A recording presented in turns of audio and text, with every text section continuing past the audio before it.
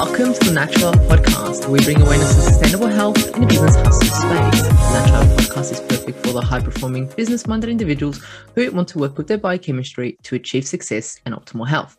It's Friday, which means it's time for friends sharing facts about health, business, and overall success. In today's episode, we talk to Jake Steiner. His personal passion is understanding human eyesight and has spent the last 20 years in vision biology science exploring natural myopia control. End Myopia's message is your eyes are healthy. You can get back to seeing without glasses.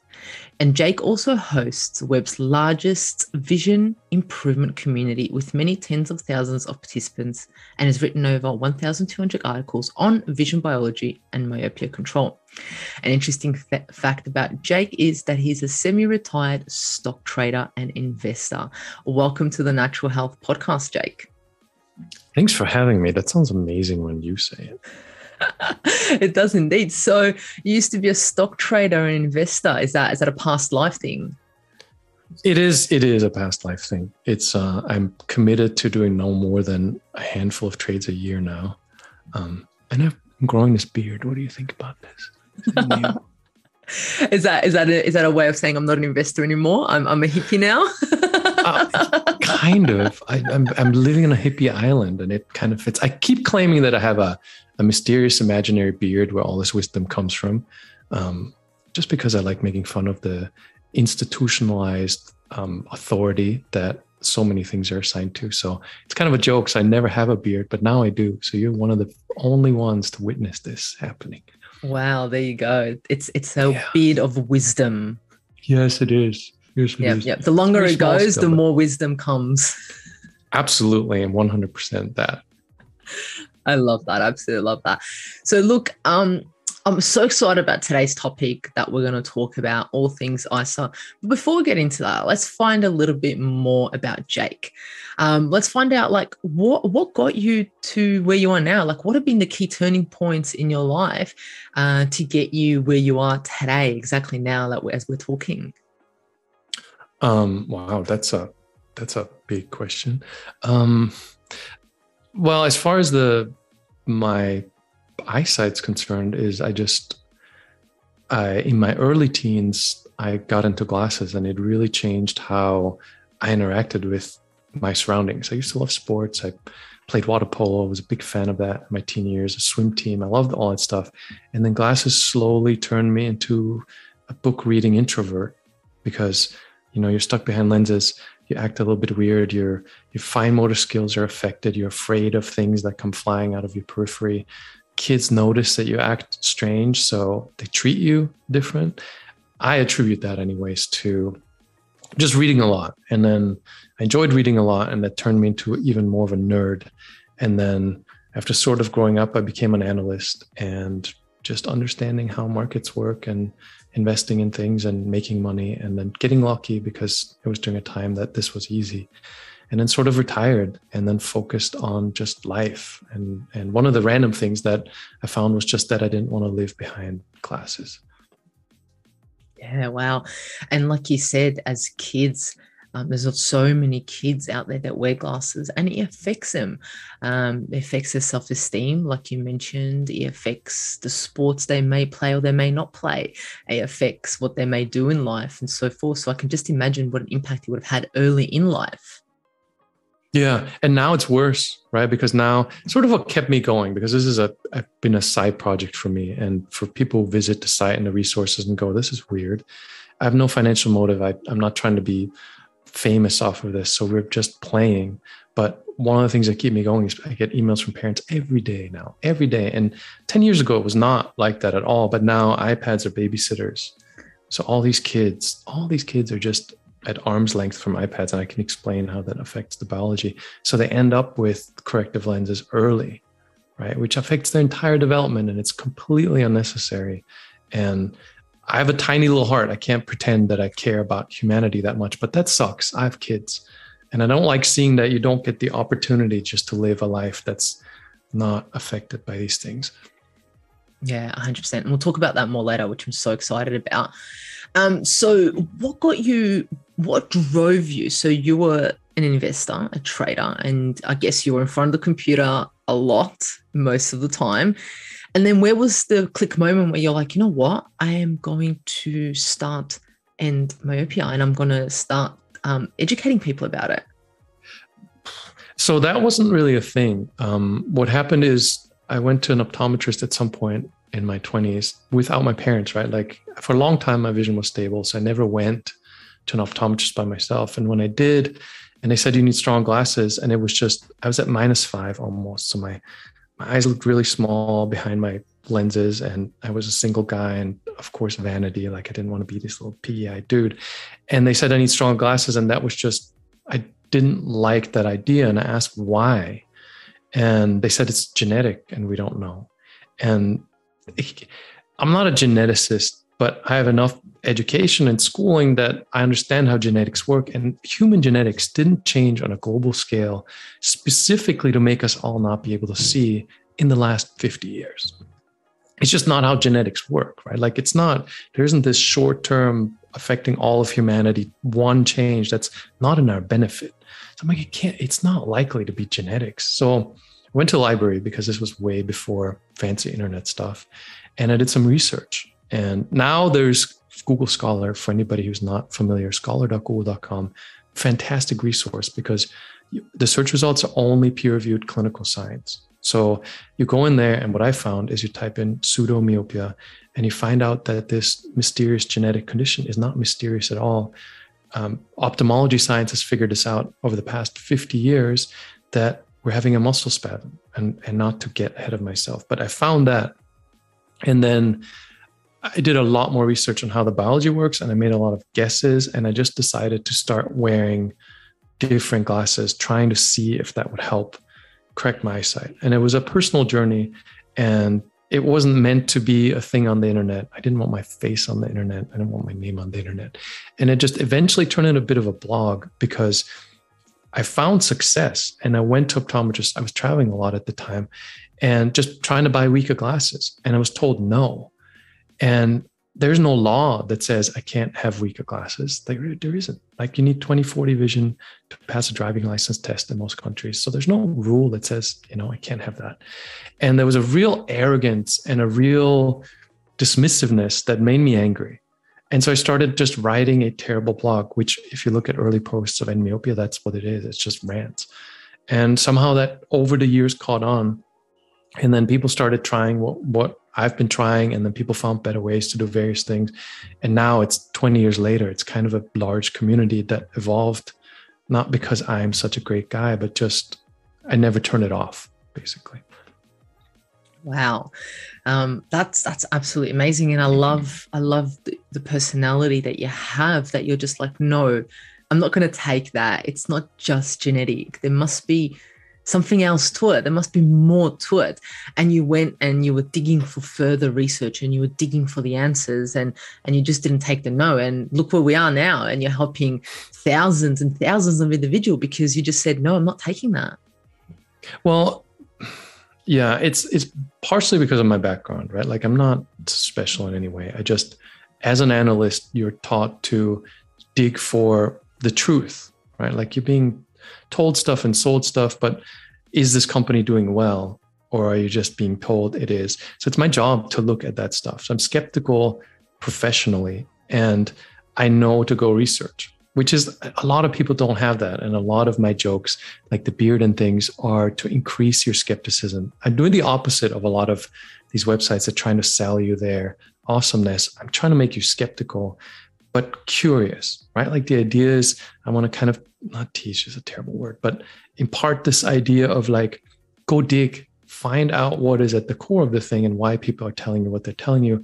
And you're likely going to find better answers than, these 5 things will fix you, or this magic pill will fix you, or this treatment will fix you. Like ask a few extra questions. I love that. So during your whole life journey with what you've been through, what does success look like for you now? And what does optimal health look like for you right now?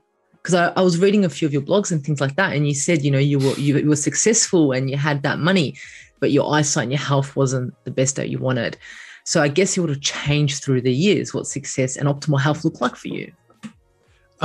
Success to me is freedom. Honestly, like I have a little house here that costs next to nothing on an island that's super cheap. My life is cheap, right? Like cost wise, I don't have fancy cars, I don't have fancy stuff. Don't need it. To me, it's I can wake up when I want to. I can hang out with the people I like, and I can get away from situations that I prefer not to be in, which is specifically more relevant in these days. To me, that is success. Is like you can determine your own life and you can pursue happiness. I'm not knocking people that have nice cars, but however you want to.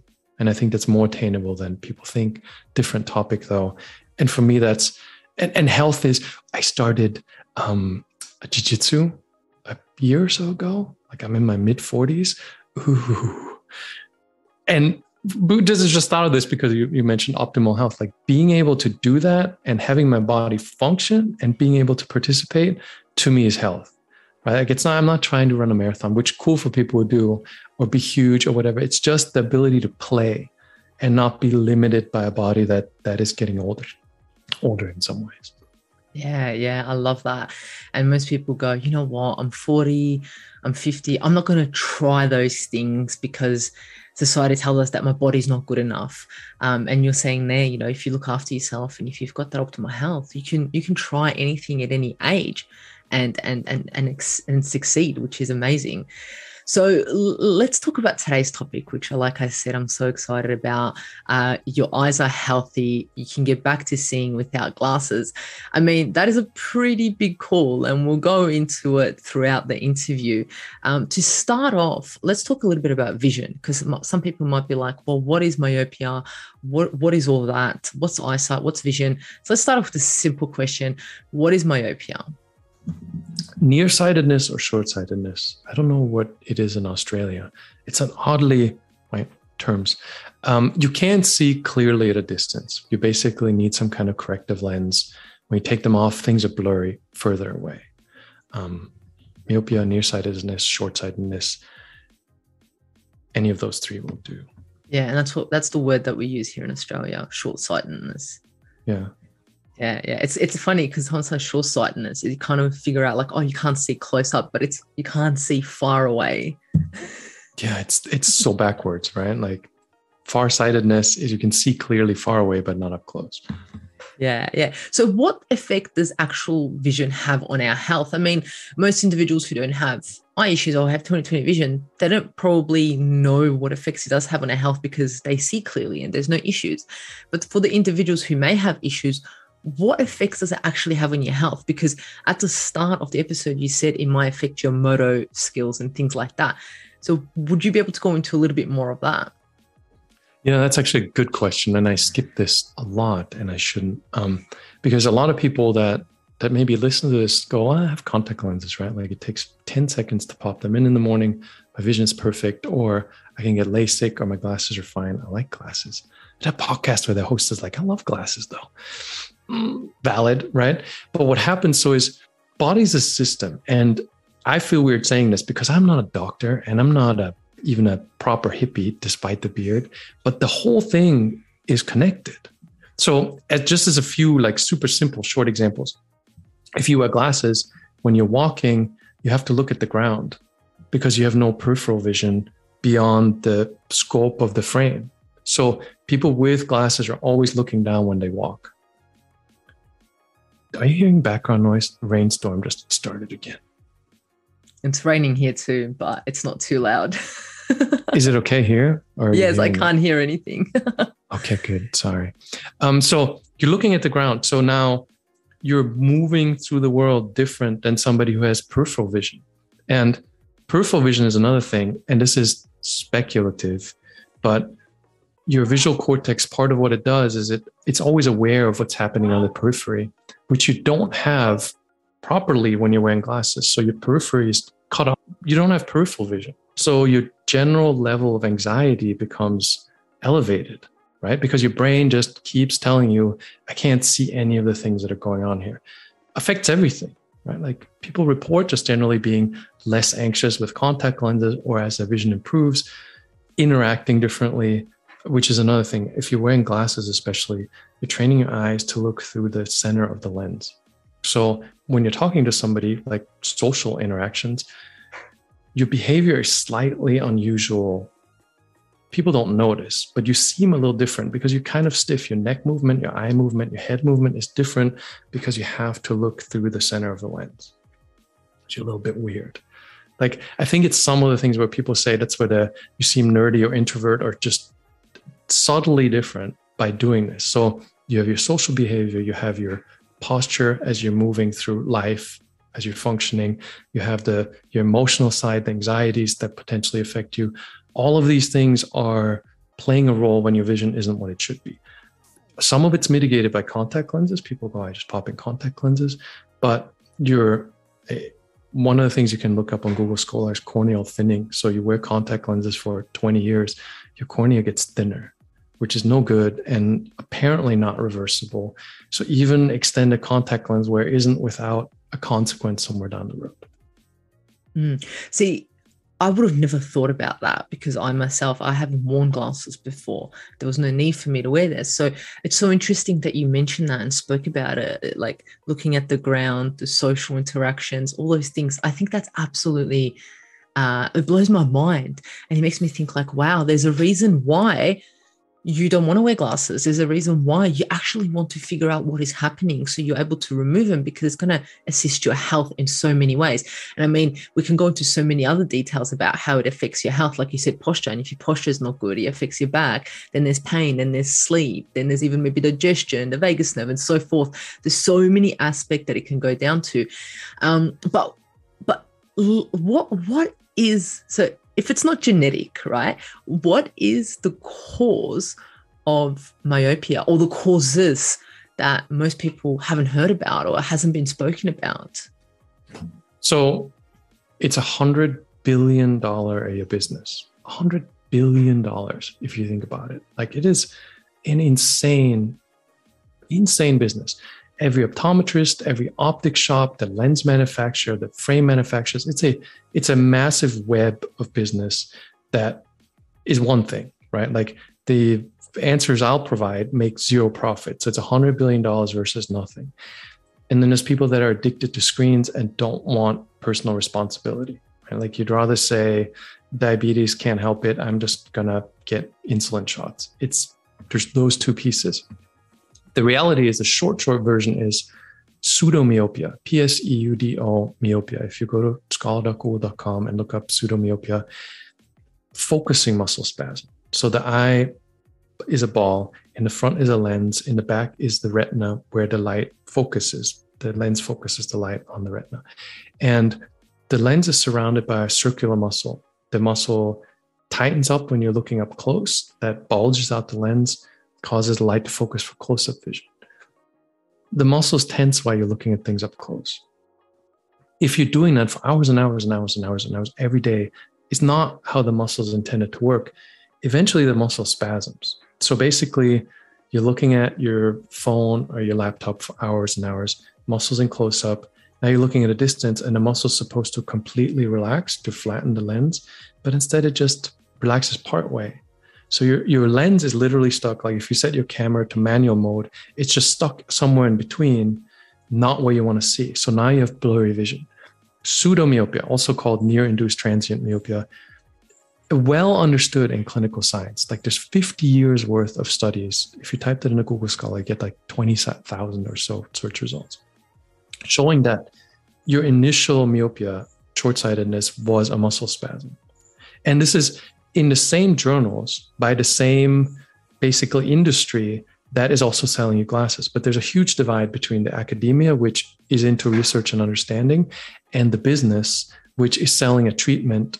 It's called prescriptions, but there really should be subscriptions, because you get to the optic shop once and you become a subscriber to the lenses, basically. What a great business model. Like, honestly, when you actually think about it, when you know business and when you know how it works, it's actually a well-developed business model. The subscription, the whole coming in, there's an issue, and now you're a customer for life. Yeah, you are. And you are. And you started with a muscle spasm. Like, I encourage people to look this up, because all the jokes aside and my beard jokes, I want to make people not trust me. right? Like I'm not a doctor, I'm not an optometrist, I'm not a guru, even though I like to say it. Go to scholar.google.com and find out what the cause is. Muscle spasm, not a discussion, not a debate. Like that's what science figured out. Now go to the optometrist that sells you glasses and ask the same question. You should be getting that answer. If you're being told mysterious genetic condition, the person is not telling you what science knows as the truth, right? And these muscle spasms are created by us focusing for a long period of time, ongoingly. Is that correct? Yeah. It's kind of cool. Like this circular muscle is a neat thing. Like if you look into the biology a little bit, and it's just not meant to be in one tight spot for hours and hours every day. Like initially, when the first time you go to the optometrist, you always have low myopia, right? Like it's one diopter. It's not much. If they told you no more reading books, no more playing with screens for 2 days, you need to go hiking and biking and play outside, it would be largely gone, right? Like initially, like that muscle spasm would be resolved, but it's $100 billion industry. These people are not malicious. Like there's no scam there. The optometrist has been taught to basically look at your eyes and figure out what diopters you need and sell that to you.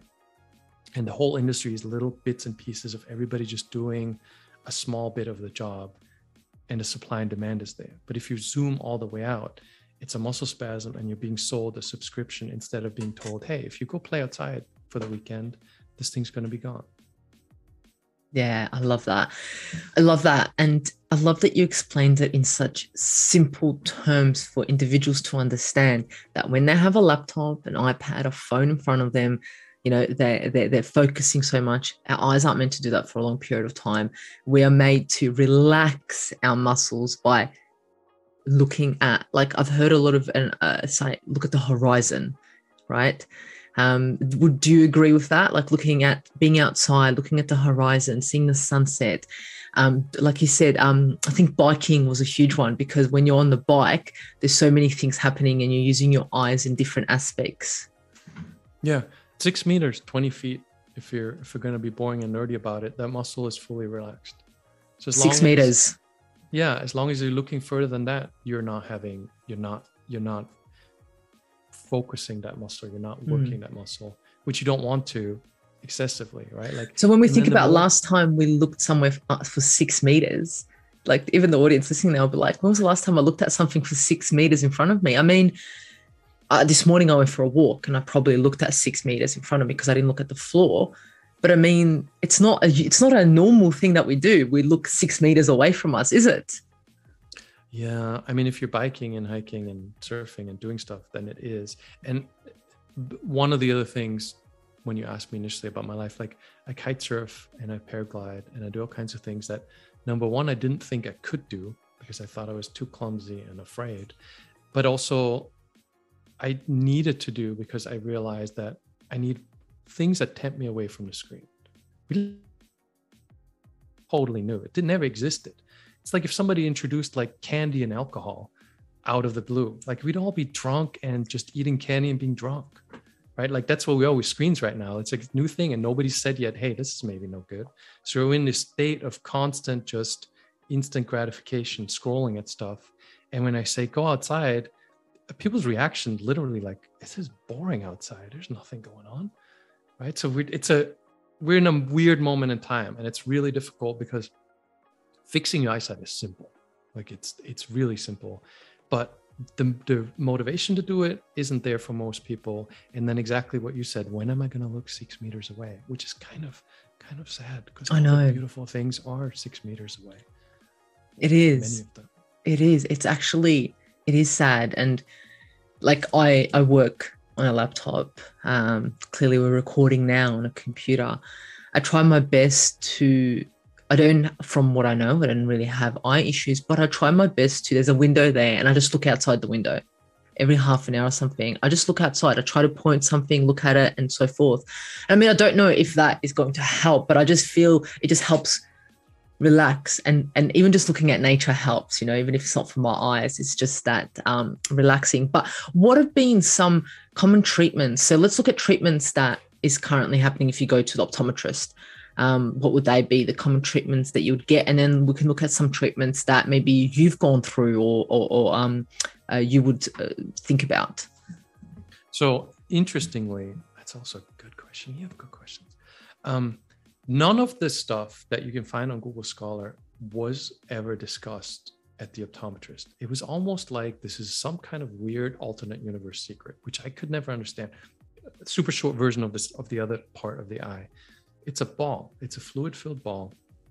Like we talked about the lens in the front and the retina in the back, but it's not perfect. Like it's not made out of glass. Like it continues to move. So it has a built-in mechanism to adjust its length. It's super cool. I mean, if you're a big nerd, like the biology is really cool. Adjusts in length. And the way it does it is the retina checks how the light hits it. If some of the light diffracts in front of it, then the eyeball shortens. If some of it goes behind it, the eyeball elongates. This is an ongoing, it needs it because it's just a ball filled with fluid, right? You put a lens in front of it made to overcome your muscle spasm, basically, that moves the light further back in your eye, especially if you use glasses while you're looking up close at a computer screen. In the beginning, when you really don't need them to look up close, the glasses cause more of the light to focus behind the retina. So what happens is the eyeball elongates. Lens-induced myopia on Google Scholar. Tens of thousands of search results. They found this on fish. I don't know how they put lenses on fish. They found it on chickens. They found it on monkeys. They found it on humans. So the lens that the optometrist sells you, the $100 billion industry, causes your eye to elongate, causes you to become more myopic, causing you to come back next year needing strong glasses. No, not a question, not a conspiracy, easily looked up at any moment, right? Like, so that was the only treatment. And I've always joked, since I've been doing this for a long time, that once they come up with something they can patent, suddenly this information that nobody seems to know about mysteriously will become more accepted in the optometry practice. And now they have, for example, there's a bunch of different treatments, but they have contact lenses with these defocus rings on them. MySight is one of the brands that is meant to help focus some of the light in front of that retina instead of behind it to stop the myopia progression. And the literature used to sell this product to the optometrist mentions all these studies that I talk about. It's shocking. So they're even realizing that there is something wrong with glasses. But they know, and they've known all along. It's just there was no profit incentive to do anything with that information, right? So no, because, and that's not, there's no conspiracy. It's just, if there's no money in it, then you're not going to do it, right? Like you go to work to get paid. You got to pay the rent. You got to pay the bills. Like if there's no money in this particular piece of information, it doesn't become actionable in a business. But when they figured out how to make that contact lens, right, that makes those defocus rings, now all of a sudden, all this stuff I talk about and all the stuff that science has been talking about makes it into the retail practice to sell you $2,000 contact lenses that you honestly don't need, right? But they're basically admitting in that literature that glasses cause more myopia, and these defocus rings help slow that down. But it's ridiculous. Like, it's crazy that now that's being admitted. Then there's other stuff like Ortho-K that temporarily flattens the cornea while you sleep. So it changes refraction temporarily. It kind of works, but doesn't address the cause, doesn't address your close-up habits, and the cornea gets its normal shape back throughout the day, so your eyesight is back to where it was. Long-term, also lots of not great consequences by continually squeezing on the cornea. They use atropine drops. It's literally a poison that paralyzes all the muscles in your eye. Genius plan. Paralyzing all the muscles in your eye paralyzes the focusing muscle too, so it doesn't stay tight. So you ideally have less of the myopia symptom, but you also paralyze the pupil. So now you're super light sensitive. And again, you're putting poison drops in your eyes. These are some of the common treatments that are outside of the scope of just wearing glasses. But the theme is always, how can we address this in a way that retains profits? Which you have to, right? Because you have bills to pay. Wow. See, I didn't know most of these things because I never had to really go down that route of looking for glasses, of looking for a solution for glasses. So I find this absolutely mind-blowing. And it's just like my mouth is just like, what? Like, are you serious? This is absolutely crazy. What about those individuals that go, you know what? I'm going to chuck out my glasses. I'm not going to wear the lenses, but I'm going to get laser surgery? You are good with the questions. So I have a podcast, but it's not a real podcast. We just talk to people who are working on their eyesight because I felt that it was important to have other people than me talk about their experiences. I only ever did one real interview. Oh, I want water also. We shouldn't do that at the same time. But I only have had one real interview because, well, some famous YouTuber was talking about LASIK and I kept getting messages about it every day. So I messaged Dr. Morris Waxler, who we've been in contact for many years. Dr. Morris Waxler is the former head of the FDA, the American FDA, surgical devices, chief of surgical devices, who got LASIK approved. He's 75 now, I want to say. He's got this Einstein white hair going all over the place. He's the man. He's literally the man at the FDA who got LASIK approved. And I was like, Morris, we have to chat about this. It's going to be juicy. Oh my God. It was an hour of, I'm terrible at interviewing. You should talk to him because I felt like I'm not doing it any justice. He sent all references beforehand of all the things he was going to talk about. And it was juicy. I mean, it was literally, okay. So for example, he said the FDA's requirements for passing LASIK surgery was two things. One, that you could see 20/20 on an eye chart, which in his word doesn't mean anything about your actual vision. And two, that your eyeballs didn't fall out of your head. That's reasonable. I mean, yeah. No long-term medical consequences were included in the requirement. And he said stuff like, you cut the cornea, right? Like, so the integrity of the cornea is significantly affected, potentially permanently. You have the nerves are cut, so you have no pain sensations for the next year. And he goes, that was not our thing. Like, so a year later, you might start having eye pain because the nerves are growing back together. No, that's not part of the requirement.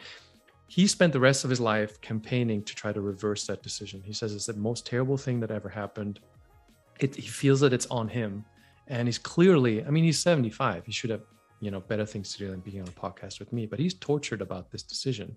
He says people commit suicide, 30% chance that you have permanently dry eyes. He's like, it should have never gone through. He talks about the cowboy attitudes of surgeons. It's an hour of the man you talk about being amazed. I couldn't believe it because it's not just some guy, head of the FDA, talking in ways that I never thought I'd hear a high-level government person talk about stuff. It's a terrible idea to do LASIK. I mean, you've thought about these things, but you didn't think that they would think the same thing and be on the same wavelength as you about these things. I didn't think he would talk like that. Your eyeballs falling out of your head. I was like, I'm a little bit of an outlier. I'm weird, right? Like, I feel like I'm on the outside banging on the window and everybody's inside shopping. But this guy was just like, yeah, we had no idea what was going on. And we were just like, yep, can't see, good enough. And the way he talked about it was just shocking because you don't expect it anymore, especially in the world we live in today. We expect to be lied to at every turn. And once you hear government or official, you're like, yeah, you're going to get a narrative. But the man was really sincere and really emotional and really detailed in his references. And if I were to think about getting LASIK, I recommend watching Morris talk first before you do that procedure. Yeah, and I'm gonna get the link and I'm gonna put it in the show notes so people are able to access it. And I'm gonna definitely have a listen to it because I'm absolutely amazed by this. Yeah, amazing. I made little short 5-minute clips because an hour podcast is long, just to give you like a teaser of if it's worth it. Yeah. I love it. I absolutely love it.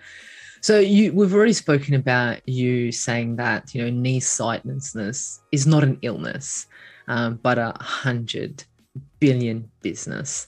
And you've gone a little bit about that in detail. So if it's not an illness and it's a business, what does that mean? What does that mean? Are you able to go in a little bit more detail about that? Like, what is it if it's not an illness? So there's people who are listening right now and are like wearing glasses and are like, I've been told I have an issue with my eyes, but now you're saying there isn't really an issue with the eyes? So, by the way, I own a bunch of lens stock. So I'm happy for all the people that ignore me because they make me real money. Like my lens stock portfolio, holy crap, over the last 6-7 years, has done fantastic. So thank you to the people who wear glasses. That's actually really funny. I have to laugh at that. I have to laugh at that because I do a little bit of trading too, and I have to laugh at what you just said. It's just. I mean, you notice, right? Like you recognize that that's where it's going. Surgical devices too. You know, retinal detachment is a $2 billion industry now. And if you read their reports and forecasts, it's just kind of weird how excited they are about increase in retinal detachment cases because of high myopia, right? Like, so there's tons of money in that. Like if you're trading long-term, like long-term trades, profitable stuff.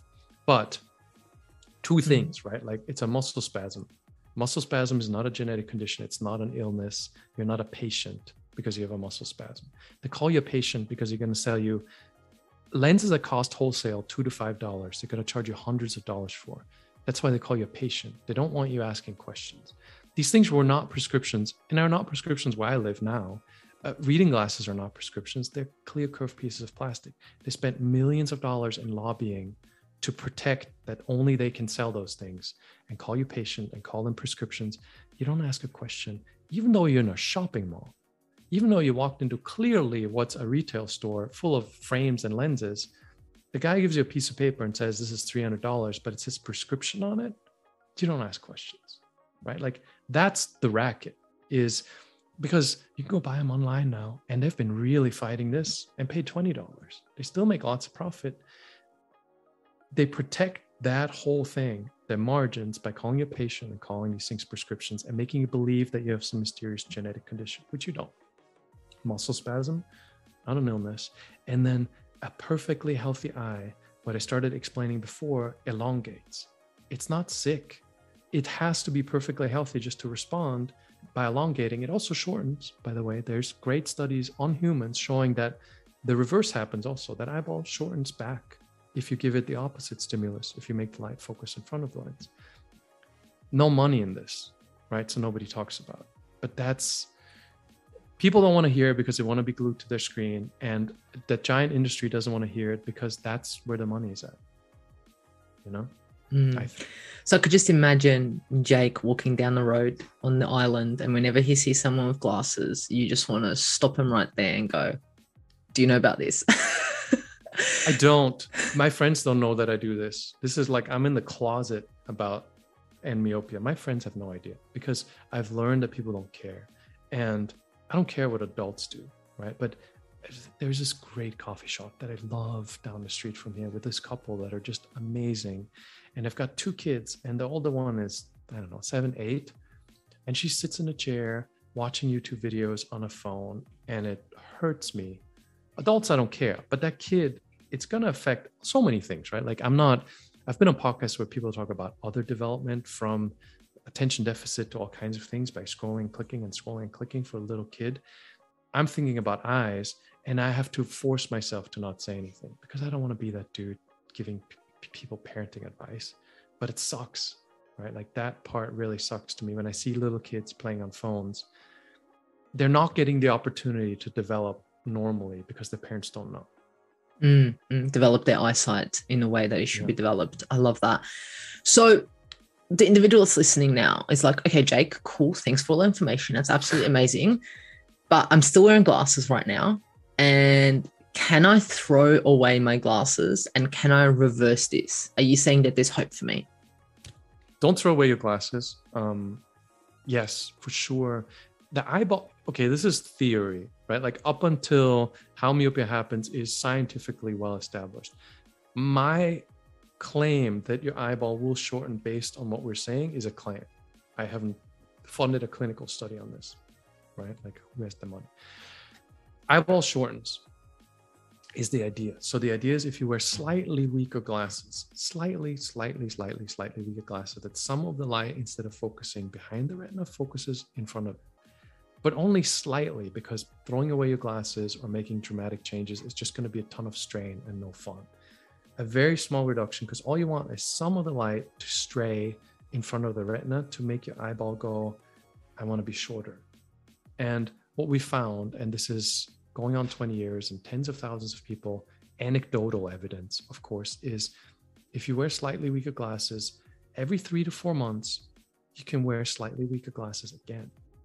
So in a year, you're making 3 to 4 reductions of glasses, all the while going through this little wave of you see slightly less amazing for the first month or two, and then it stabilizes and it improves. And after like 4 or so months, you see exactly the way you did with your previous glasses. And you make another little tiny reduction. I'm giving you the short version. I'm like saying like go to the gym to get stronger. Short version. That's what I had. That's what I had in my mind as you were saying. I was just thinking about someone lifting weights. Start with 1 kilo, then go to 2 kilos, then go to 3 kilos. But you're saying the opposite. Go down, down, down, because you're training that muscle. And you're encouraging the eyeball to go, maybe I want to be shorter. Again, theory. The only thing we know is that this works for a lot of people. And there's tons of people. We have a big Facebook group that post optometrist improvement. Like they go to the optometrist before and after, and they have a lower correction from the optometrist. So it's not even biased, right? Like you could be having just the effect that you think you're seeing better, but tons and tons and tons of cases where people see better. The most plausible explanation is that the eyeball shortens by little bits. And there's more to this, of course, because just like going to the gym, like what's your diet like and how often should you go and how much weight should you lift and blah. There's a lot more detail, but the short version is just a little stimulus by slightly weaker glasses. The healthy eye, which is not diseased or ill, changes to give you better eyesight. So we've spoken about, and we're going to go more into that after this question. So we've spoken about that, laptops, iPads, staring at the screen, not looking 6 meters out, that actually worsens our eyesight. Is there anything else that you've seen that actually worsens people's eyesight besides electronic devices in front of them? Yeah, actually, okay, so the thing that reverses myopia is what I explained. It's simple. And there's all these crazy people online that sell courses and things and eye exercises and blah and eye vitamins that I'm against because it's not addressing the cause and it long-term doesn't work, right? So I stay really close to the screen is the problem, right? Your close-up habits are the problem. But insulin spikes, bad for your eyes, for example. So if you had a pizza and drank a big Coke, you could have noticeably worse vision while you're having an insulin spike. Stress, bad sleep, bad emotional states. You can measure your eyesight. Another really short version of this is the diopters on your so-called prescriptions. The number of the power of your glasses is just a measurement of distance. People always don't know what the prescriptions mean because they're, I think, purposely obscure. But for example, if you take a book and you hold it in front of you, you have your glasses off, you move the book further away very slowly, and you look at the point that you no longer can see the letters perfectly clear. Like the letters look the same, and suddenly it's like, oh, there's a little change. You stop there, you take a measuring tape, measure from your eye to the book, and let's say it's 50 centimeters. That means you would need 2 diopter glasses to have perfect vision. And the way the formula works, it's 100 divided by the distance in centimeters equals the diopter power of your glasses. That's why you can buy them on the internet. And that's why you don't need an optometrist, because all it is, that big charade in the office and the lab coat and the clicking the lenses in and out, is where does blur stop? 100 divided by the distance is the diopters. If you put on 2 diopter glasses, you have perfect eyesight. The interesting thing about measuring this at home is go eat a pizza. I know you wouldn't recommend that, but then measure your eyesight after you eat the pizza. Measure your eyesight in natural daylight and measure it with crappy fluorescent light. It won't be 50 centimeters. It'll be 45, for example, right? Like spend 4 hours on an iPad and then measure the distance. It won't be 50 centimeters. It'll be less. Go for a nice hike, right? Eat healthy food, be in a good state of mind, have slept well. Maybe it's not 50, maybe now it's 60, meaning less diopters are needed to correct your vision. This is one of the first things I recommend people do, is start measuring, because it takes this from a theoretical, well, that's interesting, Jake, to you see that number keeps varying, and you see it varies based on your environment and your habits. And so you can reduce your diopter dependence fairly quickly by making sure your diet's good and you sleep well and you're in nice natural ambient light and you're not binging on close-up. I love that. I love the simple explanation. And I mean, for all those individuals, if you want to keep your glasses on, stare at the screen, order your pizza in, and don't sleep. You know, if you want to do that, you can do that. And I guess, you know, a lot of gamers, a lot of business individuals, a lot of traders, that is what they do. That has become their norm. The hustling lifestyle is actually causing short-sightedness. And you can't, you know, I do that. Like I have long close-up days. Like now we're in this weird storm thing that's been going on for 2 days. There's nothing to do, right? Like there's just absolutely nothing to do. You can spend 10 hours in front of a screen. After 3 hours, take a giant break.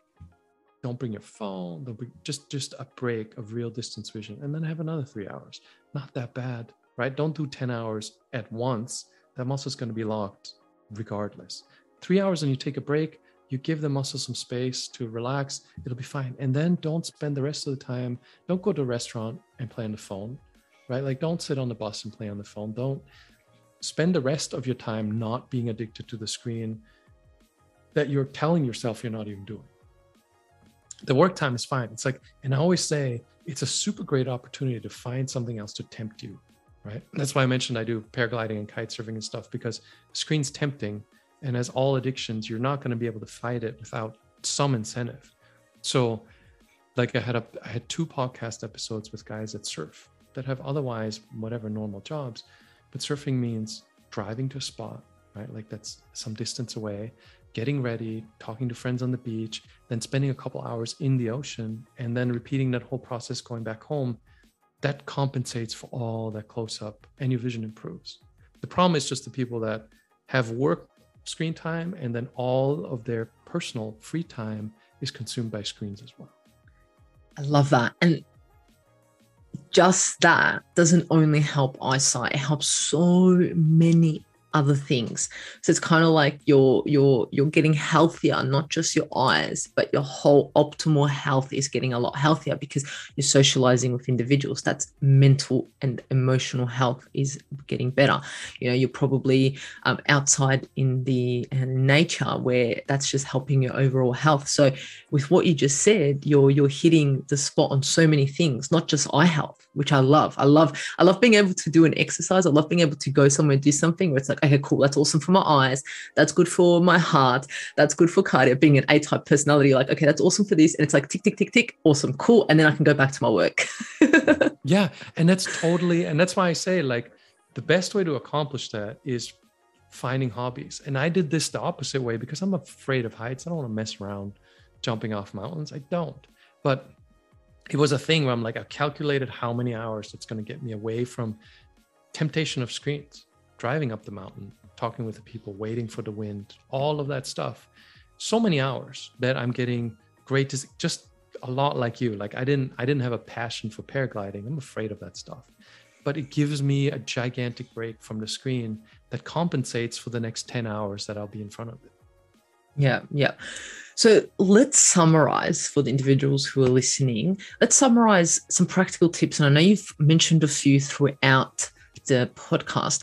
So 2 things for an individual who has perfect 20/20 vision at the moment, but they're scared they might develop myopia. What are they able to do? And what are people able to do that want to get that 20/20 vision back? Some practical tips, 3 or 4 that come to your mind that you're just like, yep, summarize, bam, bam, there you go. If your eyesight's fine, especially if you have kids too, right? Like print an eye chart, buy an eye chart or print an eye chart, hang it up at home, measure the distance. There's 3-meter ones, there's 6-meter ones. So the 6-meter ones are more accurate, but depends on your space. Hang it up somewhere where it passes you or you pass it on your way through the house.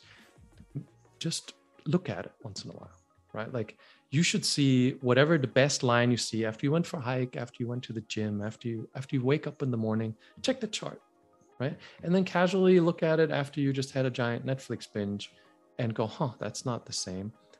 It's like having a scale in your bathroom, just an eye chart at home that you can look at once in a while. It gives you a reference that never changes on where your eyes are, especially for kids. Can you read the line? What's the line? They'll memorize it, but still. Because those cheeky ones will memorize it. Yeah, for kids, you have to be trickier, but you can do other stuff with eye charts. if you already have myopia, if you do not need the glasses during close-up, take them off always. Not most of the time, just always. If you don't need them, like if you can still see the screen without glasses, take those freaking things off. Your eyesight won't get worse, right? Like if you have -1 diopter right now and you only need it for distance vision, whenever you don't need them, take them off and you'll always be -1. What makes your eyesight worse is the hyperopic defocus, the light hitting behind the retina, which happens mainly when you wear the glasses during close-up. Take those things off. If your glasses are too strong already, where you can't see the screen without the glasses, buying weaker glasses that allow you to see clearly to the screen, but only to the screen, will mitigate a ton of eye strain. This is not sanctioned, right? I'm not a doctor, I'm not an optometrist. You're gonna have to sneak out there and buy those things. You wear them for a month for all of your screen time. If you ever forget to, and you just have your distance glasses on, you're gonna know immediately. You're gonna feel nauseous. It's gonna be unpleasant. It's a strange sensation you've forgotten by just wearing those strong glasses all the time. No glasses for screen use, or about a diopter or a diopter and a half less for screen use, will make a significant difference to your eye strain. From there, if you want to improve your eyesight, learn to measure. I don't want to plug the site, but visit nmyopia.org for the more detailed bit of how do I buy weaker glasses and when do I buy weaker glasses to start on that slow descent into not needing them anymore. Yeah, I love that. And I'm going to put that website on the show notes. And I'm also going to promote the 7-day course that you have on your website also, which I think is absolutely amazing. So look, I love all the information that you shared with us, Jake. I think it's definitely an absolutely amazing hope. It gives hope for those individuals, for those kids, for whoever's listening to be like, you know what? Wow. My life may be a little bit different if I take these off, and I'm able to take them off forever, slowly working through it, which is absolutely amazing. So I love the work that you're doing, and I love the information that you're sharing. I think it's absolutely amazing. So to finish off, as this is the Natural Health Podcast, I wanted to know, what is your best kept natural health secret? So for example, something that you might do every day, once a year, something that you do that keeps you on optimal health. I'm always on the hunt for ways to use my body that are not structured. I don't like treadmills. I don't like running. I don't like the gym. I go to the gym, but I like stuff that is playful. We mentioned the jiu-jitsu I discovered, and I was so excited about it. A thing that makes you use your body in a strenuous, challenging way, but you're not thinking about it. That's the kite surfing thing was one of those. Kind of what you said earlier, check off the boxes. I didn't want to, right? Like I look at it and I'm like, I'm not that guy. I'm not that cool. But I'm like, if I learn that, it'll improve my coordination. It'll improve my balance. It'll be cardio. It'll be strength training. It'll be outside time for my eyes. Like it's going to just hit all the things. And I look cool, right? Like I'm out there kite surfing and you think that I'm a cool dude, and I'm not, right? Like I'm literally just using it because it does all the things to take care of myself. I love that because it exposes flaws that the gym wouldn't. It bridges all the gaps that would otherwise be missing if I was just following some regimen or routine. Anything that's playful and involving the whole thing. And the other thing I do is every 2, 3, 4 times a year, I do blood panels because I'm old now. And I'm super interested in how diet and lifestyle changes the numbers on the thing, right? And I just go to the lab. I don't go to the doctor. I just go to the lab and I cross off all the things, and I keep a spreadsheet, and I'm like, what does this do to my blood sugar? Like, how much can I stray and eat sugar even though I'm not supposed to before the numbers get wrong, right? And those two things together, I don't know. We'll have to see when I die. But for now, are my 2 pieces of health that I do regularly. I love that. I have to see when you die. That's very optimistic. I love it. You have to see when that beard grows, it might change your insulin level. You don't know. Yeah, I don't know, right? Like it's because we don't know how much of those things are really relevant. I had one of those CAC scans. Have you heard of those? CAC. Coronary artery calcification scan. Okay.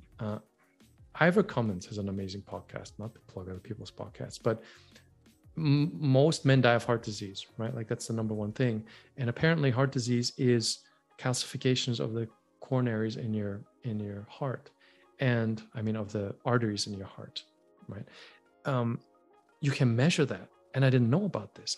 Every year I get health checkups and I pay cash. So they're not trying to like only give me what the insurance allows. And I go to fancy hospitals and I didn't know about this. Like I just get all this stuff. Nobody's ever mentioned it till Ivor was like, get one of those scans. I'm like, crazy talk. Went to a fancy hospital and it's like a X-ray machine that looks like straight out of Star Trek. Like the X-ray is like you lay on this bed and the X-ray spins around you. And it takes like 640 sliced images of your heart. And it creates this 3D image of your heart and showing how much calcification is in there. It's like a preview of how long you're going to live heart disease wise. And I didn't have any, but I thought that was a fascinating way of kind of gauging, am I going to die from this particular thing anytime soon? Well, that's good. That's absolutely amazing. Yes, and heart disease is one of the killers, especially here also in Australia. It's absolutely crazy how many individuals it takes every single day. So it's really good to hear that your heart is doing amazing and there's not much calcifications around the arteries. Not any yet. It was zero. This score said zero. That's amazing. I recommend those things. I think they said when you're 50 or so, you should have one. I'm not sure. And apparently you can also reverse the calcification. I know nothing about that because I don't have any, but it's apparently a real actionable thing. You can figure out how much is going on and then you can make diet changes to affect it. 100%. Yeah, definitely. Well, thank you so much for sharing all of this valuable information about eyesight. It's definitely opened up my eyes, pardon the pun, about eyesight and how it affects our health. So I absolutely love that. And I'm pretty sure the audience got so much out of this. Jake, I really do appreciate it. And I'm going to be putting in your website and other information down in the podcast notes. Is there anything else you wanted to share before we sign off? Just one little note. If you go to the website, your first instinct might be to be terrified because I made it many years ago and I'm not a website maker. And again, I don't have real profit motive. So there's a lot of weird stuff in there and just humor and inside jokes. And you're going to also spend some time because there's just a lot of information that's accumulated. So if you poke at it, look at it as a wealth of information rather than selling you a quick 5-step fix. No, I love it. I've been on the website and it's perfectly fine. And I found my way around it and I saw the humor and I was like, this is actually funny. A guy that talks about eyesight and it's funny, I think that's a bonus. That's absolutely amazing. So thank you so much, Jake. I really, really do appreciate your time. Thanks for having me. I appreciate it. Thank you for joining us at the Natural Health Podcast. And remember, the missing link between failure and success is your health.